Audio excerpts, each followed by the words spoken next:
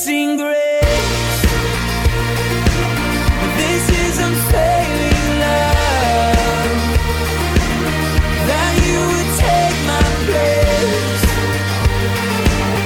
that you would bear my cross. Welcome to Day by Day, the verse-by-verse Bible teaching ministry of Calvary Chapel in Elk Grove Village, Illinois, with Pastor Phil Ballmeyer. We're glad you've joined us, and we look forward to spending time again in the Word of God together.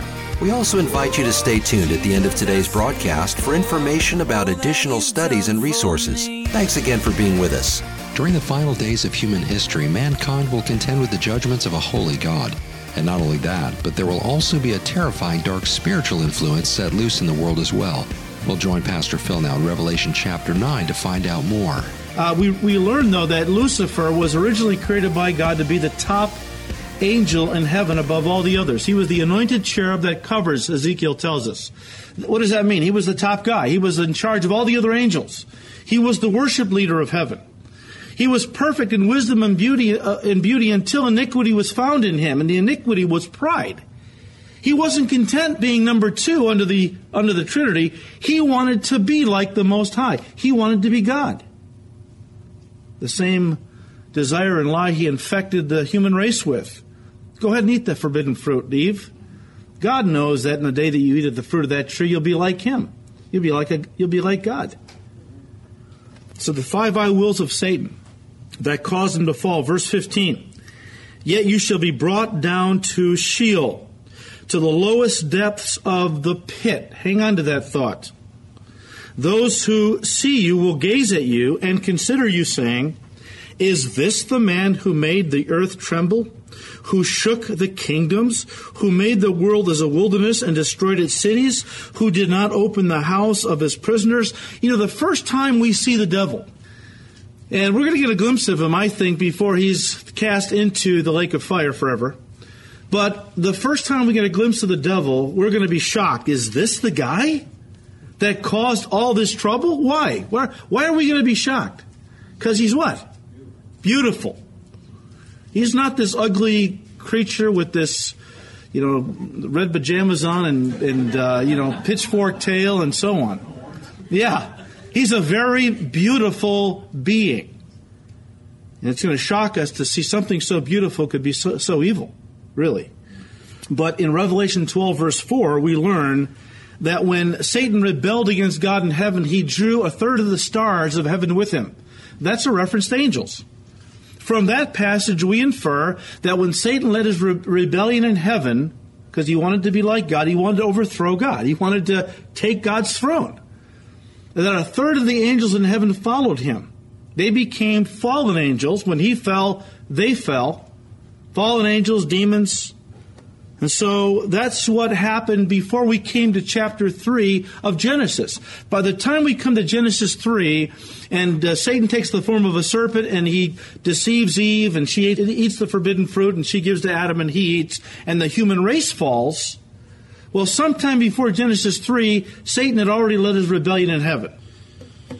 Now, even though he fell, and he was cast down to the earth in the sense that he was no longer the anointed cherub in heaven that covered. In other words, he was no longer the top angel. He was cast down to the earth. Earth became his domain. He became the God of this world, right? He still has access to heaven. He's no longer overseeing the worship of God and the other angels. He's a fallen angel. He has been cast down to the earth, but he still has access to heaven. We know this from Job chapters 1 and 2. I'll just read to you from Job 1, verses 6 and 7. Now there was a day when the sons of God, that's a reference to angels, when the sons of God came to present themselves before the Lord, and Satan also came among them. And the Lord said to Satan, from where do you come from? And so Satan answered the Lord and said, well, from going to and fro on the earth and from walking back and forth on it. Satan is not omnipresent, but he does get around quite a bit. And he's got a network of demons throughout the whole world where he doesn't have to be everywhere himself. He has a very sophisticated network of demons, and they have a supernatural way of communicating. We have cell phones, for goodness sakes. Don't you think demons can communicate all over the world almost instantaneously if they wanted to with each other? So, but he gets around. He does. But we learn from Job that he still has access to heaven. Even though he's not up there anymore in an exalted capacity as worship leader and so on, he still has access to heaven. But there is coming a day, and it's going to happen about the midpoint of the last 7 years, where he's going to be kicked out of heaven once and for all. For that, turn to Revelation 12. And we'll study this in more detail when we get there. But let's just read it. In Revelation 12, verse 7, now this is going to happen around the midpoint of the 7-year tribulation period. And war broke out in heaven. Michael and his angels fought with the dragon, and the dragon and his angels fought, but they did not prevail, nor was a place found for them in heaven any longer. So the great dragon was cast out, that serpent of old, called the devil and Satan, who deceives the whole world. He was cast to the earth, and his angels were cast out with him. Then I heard a loud voice saying in heaven, now salvation and strength, and the kingdom of our God and the power of his Christ have come. For the accuser of our brethren, who accused them before God day and night, has been cast down, and they overcame him by the blood of the Lamb and by the word of their testimony, and that they did not love their lives to the death. Speaking of the tribulation saints, how they overcame the devil's persecution at this time. Therefore rejoice, O heavens, and you who dwell in them. Woe to the inhabitants of the earth and the sea, for the devil has come down to you having great wrath, because he knows that he has a short time. Kind of gives you goosebumps, doesn't it? See, at this point, the devil and his angels they have access to heaven. But at this point, they are cast out for good. And they know that they've only got a short time left. Before what? I'll show you what in a moment. But they know their time is short. The devil comes down with great wrath. He is going to do everything in his power to do whatever damage he can do still. I mean, he knows he's going down, literally. And he wants to take as many people out with him as he goes. So he comes down and he vents his fury primarily against Israel, against the Jewish people, because it was through Israel that Messiah came, the one who would crush the devil's head. So he has great hatred for Israel. You can just see the anti-Semitism in the world. It's always been there. It's not even logical that this group of people have been hated the way they have been hated and persecuted throughout history. What have they actually done that they have warranted so much hatred and evil against them? It's a demonic thing. It's a demonic hatred. Anti-Semitism is a demonic hatred. And so the devil is going to come down. And anti-Semitism, the Jews have a saying, never again. Never again. Never again will we allow 6 million of our people to die in anyone's ovens. Never again. Unfortunately, I got news for him. This time that Satan gets kicked out of heaven and comes down to the earth to persecute all the people who love God, but primarily the Jews, the Bible calls the time of Jacob's trouble, when 2/3 of the Jewish people are going to be killed again. 2/3. If there are 15 million Jews in the world, which many think that's about right, that's 10 million Jews. Hard for us to imagine. So the fifth angel now is getting ready to blow the fifth trumpet, which will bring more severe judgments upon the earth. So verse 1, the fifth angel sounded. I saw a star fallen from heaven to the earth. To him was given the key to the bottomless pit. The Greek word is abuso. Abuso. In the Greek, it literally means without depth. That's why it's called bottomless. The only place in all the earth where there could be a bottomless pit is in the very center of the earth. Because in the very center of the earth, every direction is what? Is up.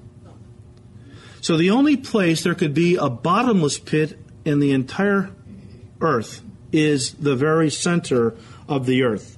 Now, verse 2 tells us that there is a shaft that leads from the surface of the earth all the way down to this bottomless pit called the Abuso.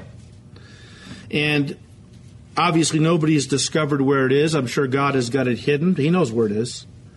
At a specific time, He's going to allow this door of this shaft leading down to this bottomless pit to be opened. We're going to see that in just a moment.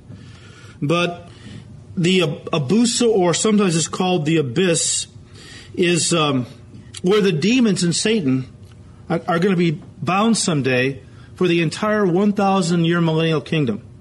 Now, we just read how that Satan, remember in Isaiah 14, verse 15? It talks about him being, you shall be brought down to Sheol. Sheol is the Hebrew word that, the Greek word is Hades. It's a place in the earth, a holding tank, a place of incarceration. Sheol, Hades, they both mean the same thing, the grave. A place inside the earth where God is going to keep people who have died not believing in Christ. Of course, it's divided into two parts, Hades is. And we'll study this more when we get farther into Revelation. There is a place of torment where unbelievers go. And there's a place called Abraham's bosom, a place of paradise, where believers in the Old Testament went. Of course, the two are divided by a gigantic gulf, like a Grand Canyon kind of a thing. Now, when people died in the Old Testament believing in Messiah and believing in the promises of a coming Savior and so on, like, David, Moses, Daniel, and so on, they went into Abraham's bosom. It was a paradise, but they were prisoners there because Christ had not come to die for their sins. Therefore, technically, their sins had not been forgiven. So Jesus had to come and die first. And the Bible says that, remember what Jesus said? As Jonah spent 3 days and 3 nights in the belly of the great fish, so the Son of Man is going to spend 3 days and 3 nights in the heart of the earth. Talking about going down into the earth. Now, Paul tells us in Ephesians 4 that before Jesus Christ ascended back to His Father, He first descended, after He died on the cross, into the lowest parts of the earth, set the captives free. So today, that place is now empty. Abraham's bosom in Hades is empty. Because Paul the Apostle tells us, as Christians, for us to die now, to be absent from the body, is to be present with the Lord. So there's no point in us purpose in us going into a holding tank. Christ has died for our sins. When we receive Him, they are washed away. We go immediately, soul and spirit, to be with the Lord, and our body catches up later at the rapture. But demons and the devil himself are going to be cast into the abuso for 1,000 years. When we come to Revelation 20, verses 1 through 3, we read that specifically about the devil. Of course, his demons will be going with him also. Their final place of torment will be the lake of fire, or what we call hell. That's even after the 1,000 years. Now, this abuso is a place that demons, for whatever reason, are terrified of. They're terrified of going there. They're not there right now. I mean, most of them are on the earth working their evil and so on, like the devil. But remember when Jesus came to the area of Gadara, around the Sea of Galilee? And there were a couple of men who were demon-possessed, and they lived out in the tombs, because they were so violent. They couldn't be around people at all. In fact, the men of the city had tried to chain them a couple of times, but they were so strong with all this demon strength that they just broke the chains. One of them was especially demon-possessed. And when Jesus approaches him, He says to him, "What is your name?" speaking to the demons inside of him. And they said, "We are Legion," because there were many demons in him. We find out later, at least 2,000. You can imagine that. But you'll find this in Luke chapter 8, verses 30 and 31. And in verse 31 it says, "And they begged Him that He would not command them to go out into the abyss." Look, please don't send us to the abuso. Let us go into the herd of swine. Jesus said, okay. All the demons, went in and possessed the swine, and they ran down the hill and drowned in the sea. And we say with tongue-in-cheek, that was the first case of deviled ham or suicide. Take your pick, all right? All right. Don't get hostile now. Suicide, that's right. Now, as I said, the demons and the devil himself are going to be someday chained in this abuso. However, today, right now, there are a group of angels, fallen angels, demons, that are so evil. They have been chained up in the Abuso even as we speak. They are down there right now. In 2 Peter 2, verse 4, Peter said, "For if God did not spare the angels who sinned, but cast them down to hell." Bad translation. It's not really hell. The Greek is Tartarus. The only time in the New Testament that Greek word is used. And in classical Greek, it was used to refer to the lowest hell, or the lowest compartment of Hades, or, as we read in Isaiah chapter 14, the lowest pit. "For if God did not spare the angels who sinned, but cast them down to Tartarus, and delivered them into chains of darkness to be reserved for judgment." And then he goes on. What is Peter talking about? What are these angels that sin, that God cast them down into this lowest part of the pit for the judgment of the great day? Well, turn to Jude. Let's look at this. In Jude, there's only one chapter, so turn to verse 6. Because Jude says exactly what Peter says, but he kind of expands it a little bit, gives us a little more insight into what happened. It says in verse 6, "And the angels who did not keep their proper domain, but left their own abode, he has reserved in everlasting chains under darkness for the judgment of the great day. As Sodom and Gomorrah and the cities around them in similar manner to these, having given themselves over to sexual immorality and gone after strange flesh, are set forth as an example, suffering the vengeance of eternal fire." So this is interesting. Jude tells us that certain angels did not keep their proper domain. What is the proper domain of an angel? Heaven, right? These angels did not keep their proper domain, but left it to come down to where? The earth. And to go after strange flesh. What's strange flesh for an angel? Human flesh. What is he talking about? I mean, that sounds so bizarre. What is he talking about? Well, turn to Genesis chapter 6.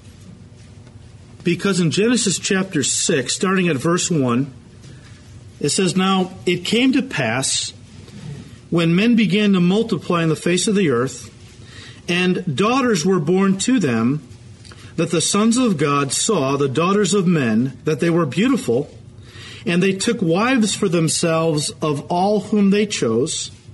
And the Lord said, My spirit shall not always strive with man forever, for he is indeed flesh, yet his days shall be 120 years. Verse 4, "There were giants on the earth in those days, and also afterward, when the sons of God came in to the daughters of men, and they bore children to them, those were the mighty men who were of old, men of renown." This is a very controversial section.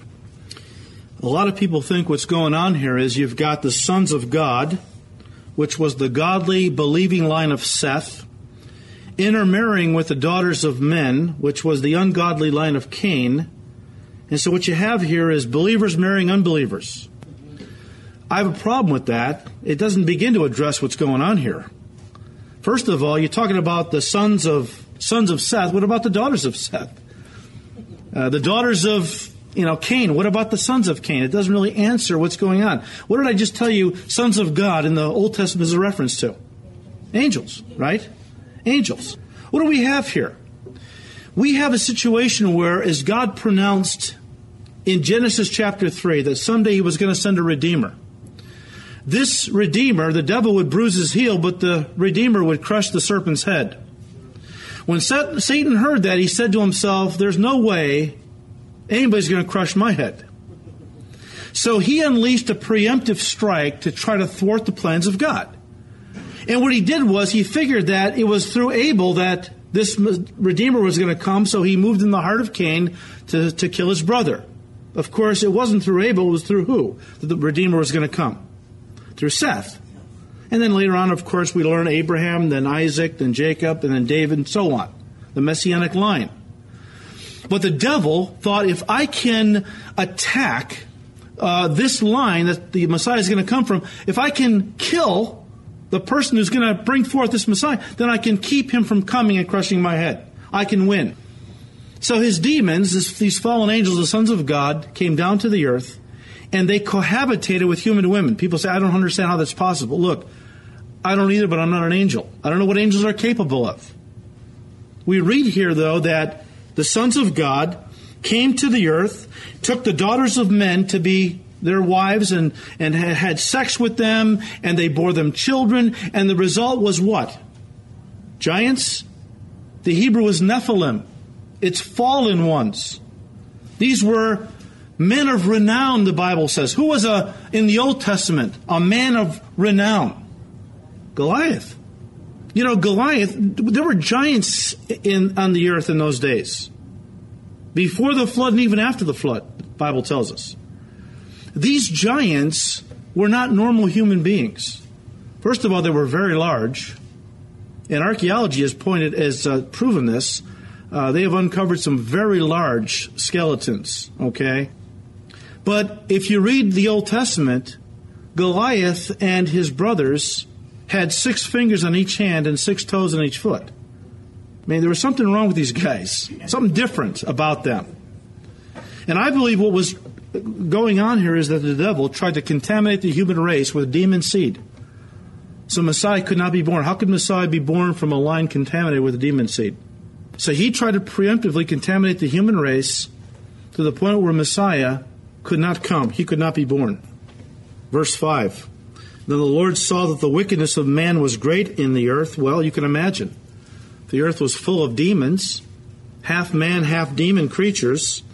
And the Lord saw that the wickedness of man was great in the earth, and that every intent of the thoughts of his heart was only evil continually. And the Lord was sorry that he had made man on the earth, and he was grieved in his heart. So the Lord said, I will destroy man, whom I have created from the face of the earth, both man and beast, creeping thing, and birds of the air, for I am sorry that I have made them. But Noah found grace in the eyes of the Lord. Now listen to verse 9.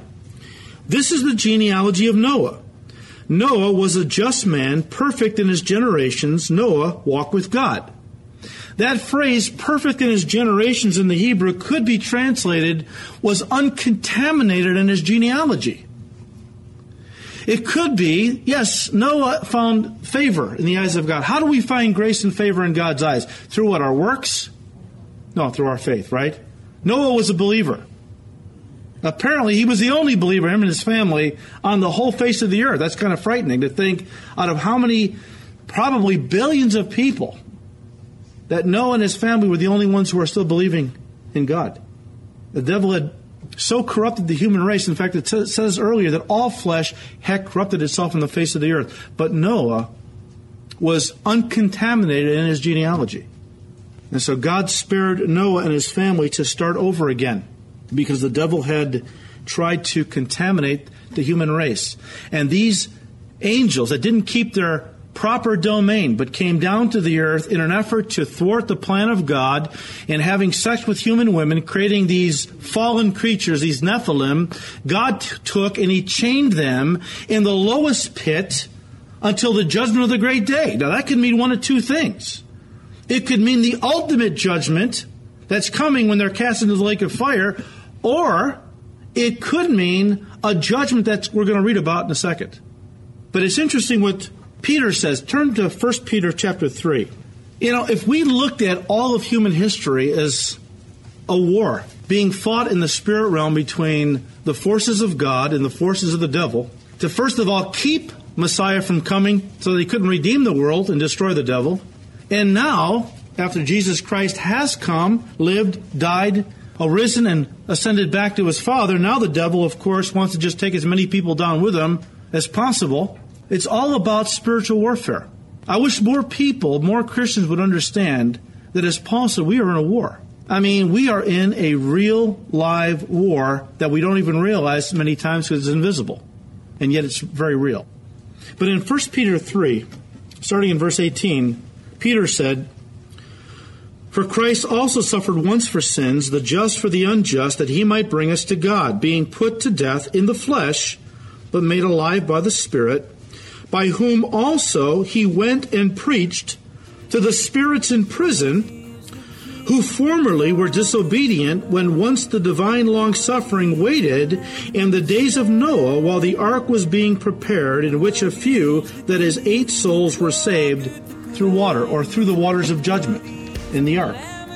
You've been listening to Day by Day, the verse-by-verse Bible teaching ministry of Calvary Chapel in Elk Grove Village, Illinois, with Pastor Phil Ballmeyer. Today's message, as well as many other studies, can be heard and downloaded free of charge from our website at daybydayradio.org. From our website, you can contact us, order resources, read Pastor Phil's blog, and also subscribe to our daily podcast. We hope you'll pay us a visit. And remember to join us for Day by Day, Monday through Friday, here on this station. Thanks again for listening, and please join us again next time as we continue to study God's Word. Until then, may the Lord richly bless you and guide your steps as you walk with Him day by day.